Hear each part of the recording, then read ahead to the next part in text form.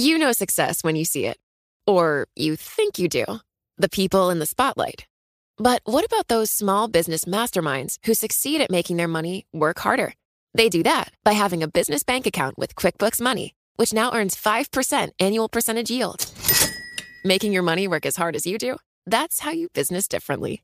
Learn more about QuickBooks Money at quickbooks.com/5APY. Banking services provided by Green Dot Bank. Member FDIC. Only funds and envelopes earn APY. APY can change at any time. Collaborate for a greener future at the Bloomberg Green Festival, a groundbreaking celebration of the thinkers, doers, and innovators leading the way. From design and culture to technology, science, and entertainment. Hear from inspirational speakers and immerse yourself in climate solutions. July 10th through 13th in Seattle. Title sponsor, Amazon. Official airline, Alaska Airlines. Get 20% off using promo code Radio20 at BloombergLive.com/Green Festival. This is the Bloomberg Business of Sports show, where we explore the big money issues in the world of sports. I'm Scarlett Fu here with Damian Sassower. Michael Barr is off for this week, a much-deserved break. The FIFA World Cup is coming to a close with the final set between Argentina and France. And despite being eliminated earlier on, Team USA, the U.S. men's team, did better than they have in recent memory. Yes, the sport's been growing here in the U.S. And as a matter of fact, ahead of the World Cup, we spoke with the gentleman who's played in 4 different World Cup tournaments for the U.S., DeMarcus Beasley. DeMarcus told us that the future is bright for soccer in the United States. It's all about player development. You got guys like Wesley McKinney, Gio Reyna from the NYFC City Academy, Tyler Adams. He's 23. He's our captain for this World Cup, and he started in the New York Red Bulls Academy. So you're starting to see that investment pay off, and I think that's great to see that we have such young talent coming from America and coming from MLS. DeMarcus Beasley on the Bloomberg Business of Sports show just ahead of the World Cup. You can listen to that full conversation on the Bloomberg Business of Sports podcast, wherever you get your podcasts. Okay, but we have to talk about this year's Cup, right? And talk about the state of soccer, football in the U.S. No, soccer, because we're talking about the U.S. right now. So let's bring in another star of the sport, National Soccer Hall of Famer Bruce Murray. Bruce, welcome to the Bloomberg Business of Sports. Oh, thanks for having me. I appreciate it, Scarlett. So great to have you on. I've got to ask you, Argentina and France in the World Cup final, seems like they were kind of destined to find each other here. It was really complicated. I mean, from the first game when Argentina got, here we go again. Argentina's not going to, Messi won't live up to expectations. But here we are, a month into it at the final, and here's Messi carrying the country on his shoulders. And, this is such an amazing moment for a man who plays the game the right way, and he doesn't whine. He gets back up after he gets kicked, and it would be amazing for me personally to watch Messi lift the trophy, because the expectations. Diego Maradona, the previous generation, where he carried the country's hopes and actually delivered. If Messi could pull that off, it would be an amazing story. Hold on, Bruce. Are you talking about flopping? I mean, I thought flopping was an art form. I thought that was part of the. I'm just kidding. No, I can't stand it either. But let's talk about Paris Saint-Germain. Let's talk about PSG. Let's talk about the representation of people like Messi and Mbappe and Hakimi, and how they have managed to rise to the top here. I mean, so what are your thoughts here? If you had to pick a team, I mean, we've got RG France coming up. I mean, do we think Messi in his 5th appearance that he finally gets it? It's such an unbelievable talent on both teams. It's almost like the game will get stuck in a bit of a quagmire, because there's so much talent here. Everyone knows if I try and do something extra, or I do dive in, that I'm going to get roasted on the other end. So you may find a little bit of a chess match, but as soon as a goal scored in the final. Assuming a goal scored, all everything changes. Loose. Yeah, no question about it. And with the talent you have on the field, anything can happen. We talk so much about Messi and Mbappe, but who are the other players you are keeping an eye on? Who could play a big role here that maybe is kind of under the radar because the focus will be on the biggest stars? You've got Griezmann, who is really coming into his own in this World Cup. You got to watch the French team on free kicks, because they got a lot of size. They got Thuram. They got some big boys, coming up from the back. And so that's going to be an issue. I would also say that Argentina has all these young guns. The kid that's scoring all the goals now. You've got guys everywhere on the field from Argentina who can score. And so Messi is not the only person. This Messi team has a big crew of support behind them. Like I said, anything can happen, but it's going to be really interesting. I say keep an eye on Griezmann for France. He's going to be a real danger player.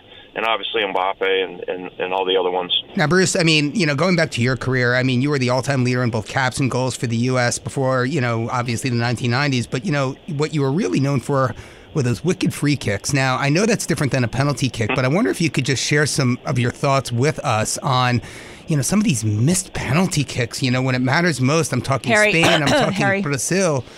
Harry Kane. Harry Kane, exactly. I didn't want to mention England. But, just talk to us about, the importance of penalty kicks. How, as an athlete, do you prepare for that at this stage of the game? I never, ever once was the guy who was like, oh, what's going to happen if I miss?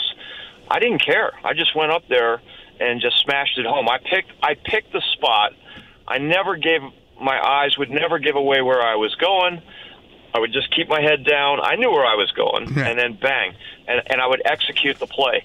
I think now penalties have gotten to the point where guys are trying all kinds of tricks, and they're outsmarting themselves. You saw it the other day, Harry Kane, and that ball's still flying down the highway. I say pick your spot, don't give it away, trust yourself, because the distance versus the goalkeeper's ability to get there is all the probability is with the kicker. Just execute the play. And I think you get all this craziness now where guys are trying to outsmart themselves. There's a dance, there's a hop, there's an Irish dance up to the ball, and it's crazy. Just go out there and smash it home. If you watched Lionel Messi hit that penalty the other day, that thing ripped it. Yeah. He crushed it. Scarlett, no more Panancas. No, forget the Panenka. Go smash it. Well, Bruce, you are the athletic director. You're the head of soccer at Accelerator School. The Bruce Murray Soccer Academy. You've trained many U.S. athletes. Talk to us, as we look ahead to 2026 when the U.S. is actually hosting the World Cup. Talk to us about the U.S.'s chances there. Are we expecting big things? Can we see some improvement over this year's, look, we made it through we kind of made it through the group stage, but, it'd be nice to go further. What are your thoughts for the U.S.'s chances if we look ahead? It's a great question, and U.S. soccer fans have a lot to look forward to. This generation will just be coming into their prime. So you got your Pulisic's, your Reynas, you've got your Aaronsons, you've got Sergio Dessa. You got all that happening, and now you've got this whole new group that's coming through. Will we find the 9? Will we find the 2 center backs that we've always been looking for? We have all these pieces now, and now we can add luxury to it. So, and if you looked at our group stage performances, we were the better team against England. Now, again, what was England doing? I don't know. They look scared to me. I played England twice, but, it's unbelievable to me to watch us go toe-to-toe with a world giant in England. And we won the middle third there. I agree with you. There's no doubt about it. And if we had a goal scorer, I think that's the one thing. And so I've always said this, Damon, is if we could, we should have known earlier that we didn't have that number 9, that big strong player up top. And if that's the case, then you have to go to a little bit of a 3-man wing system up top. So in other words, you have 3 players up top who just can go wherever they want, and the 2 banks of 4 behind them defend. And and I feel like in that sense, the U.S. didn't get it right, but Liverpool plays that way, right? They don't have a big, strong guy up top, so they have 3 wingers that run around. So, again, that's something that we have to either find or develop. And then the 2 center back issue is a big issue. But the amount of talent that's going to be coming through in the next 4 years is unbelievable. And this World Cup, Qatar's done. Everything has just been amazing. The proximity of the stadiums, that's going to be an issue that the hosts are going to have to talk to the host of our World Cups. They're going to have to build in new travel days, player rest. There's no World Cup, ever where we've had this kind of luxury of traveling, 20 minutes to get to the next stadium. It's going to be a lot different over here. So will they build in another travel day? Some of the things that was very impressive here was, all my friends that are over there right now, and I said, well, what happened with the beer stuff? And they said, oh, no, you can get a beer anywhere you want. It's just you can't get one during the game. I played at Millwall, one of the toughest places to play on the planet, and drunk fans are not a good sight anywhere. And so, that might be something we learn, that when the World Cup comes here, drink before the game, drink after the game, but don't drink in the stadium. Somehow I don't think that's the lesson we're going to learn in the U.S. You think Budweiser's going to go with that? I don't think so. Yeah, I think that's a lesson we will just ignore. No, I was just saying that I just think that this. I've just seen a great World Cup and just amazing games. Hi, I'm Ron Kraszewski, Chairman and CEO of Stifel. Financial advisors, if you're not growing your practice, you're losing market share. Stifel is a growing, entrepreneurial, advisor-centric firm built for successful advisors like you. Imagine having the resources of the largest wirehouses and the support of the boutique shops, but none of the bureaucracy to get in the way of you serving your clients. At Stifel, it's your business, your book, your clients. I always tell the advisors we're recruiting, I want you to come to Stifel and double or triple your business. Most of them laugh and shake their heads, but I'm serious. Don't take it from me. Take it from Stifel's #1 finish in J.D. Power's 2023 U.S. Financial Advisor Satisfaction Study. So, there's a reason why 148 financial advisors joined Stifel last year. Come join us and find out why Stifel is the firm where success meets success. Visit www.choosestifel.com. Stifel Nicholas and Company Incorporated, member SIPC and NYSE. You know success when you see it. Or you think you do. The people in the spotlight. Athletes, actors, artists. But what about the people behind the scenes? The ones who make it all happen. The lighting engineers, the sideline photographers, the caterers. They're small business masterminds. And if there's one thing they have in common, it's making their money work harder. That's why they have a business bank account with QuickBooks Money, where they are now earning a generous 5% annual percentage yield. Yes, 5% APY. Making your money work as hard as you do? That's how you business differently. Learn more about QuickBooks Money at quickbooks.com/5APY. Banking services provided by Green Dot Bank, member FDIC. Only funds and envelopes earn APY. APY can change at any time. As a parent, and Damien's a parent too, in the suburbs of New York, every kid grows up playing soccer, and youth soccer is, where everyone gravitates to when your kids are 4 or 5, and then over time, the ones who are good stay in it and move on to travel teams and their school teams. Everyone else kind of drifts off into other things, and a lot of it is because football has become has more of a stigma now, right? It's dangerous. You can get concussions, all of that. But there is a risk of brain injuries, concussions with soccer, and this is something you know pretty well. Yes. How do you advise parents who come into soccer thinking that this is the safer sport? There's no question that it's not a safe sport at that high level. The impact, the velocity of the ball, all those studies. Ex-players. I've dealt with concussion issues and repetitive heading issues into my adult life, and we have to find a balance and a way to make it safe for children. Children should not be heading the soccer ball. Bottom line, a developing brain cannot be heading the ball. It's not, and so what we've done now is we've kind of knocked the age down to 10 or 11 years old where you can't head the ball at all. Now, and as you go older, you can head the ball in certain situations. What is the final model going to look like? It's going to change. It's going to change. I don't know if it changes in the next 4 years for the next World Cup for the adult men or women, but something has to be done because it is not a sport that is as safe as it's supposed to be. If you look at the best players in the world, they never had the ball. Messi, rarely do they have the ball. How many times do you head the ball before you get an injury? How hard does the ball have to be coming in? All this stuff needs to be researched. But the bottom line is, young children growing up do not need to be heading the ball. The ball. can be played on the ground, and everyone can have a good time, and it's still soccer. Let's figure it out for the older players as we go forward. But for these younger players, I'd like to ban heading, until at least 14 or 15. Maybe it's myself. like checking in youth hockey, right? You don't check until you're 14 or 15. Absolutely. Bruce, I have to ask you, we've now seen, we've seen, the World Cup come to Russia. We've seen it now come to Qatar, obviously playing in Qatar, we've heard some of the stories about, Budweiser moving its tents. We've heard about all of the stuff that goes hand in hand, with that. When it shifts to the U.S., Mexico, and Canada in 2026, we hear about this all the time. The reason a lot of cities don't want to host the World Cup is because of the expenses tied to it. I understand we have, MetLife Stadium, we have SoFi Stadium, we have AT&T Stadium, brand new, modern, billion-dollar stadiums, but you also have Arrowhead in Kansas City, right? So there's going to be some money that's got to, go into getting these stadiums, game ready in 4 years' time. And by the way, that's the U.S. I'm not even talking about Estadio Azteca in Mexico City, right? So, talk to me about the amount of money that needs to be spent and whether or not, forget about the U.S. maybe, can Mexico, maybe even Canada, can they stomach this? Is this something to be concerned about? Yeah, that's a great question. I think in the United States of America, it's something that, is going to be it's palatable. We already have the infrastructure in all these big cities. We have the modern stadiums.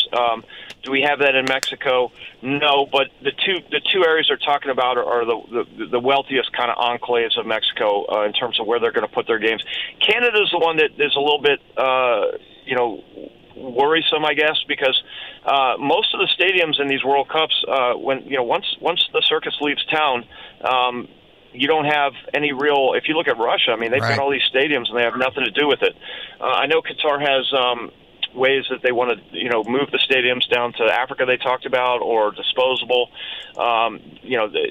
Obviously, that's another thing that they've done, I thought, in a good way that we can learn from in '94.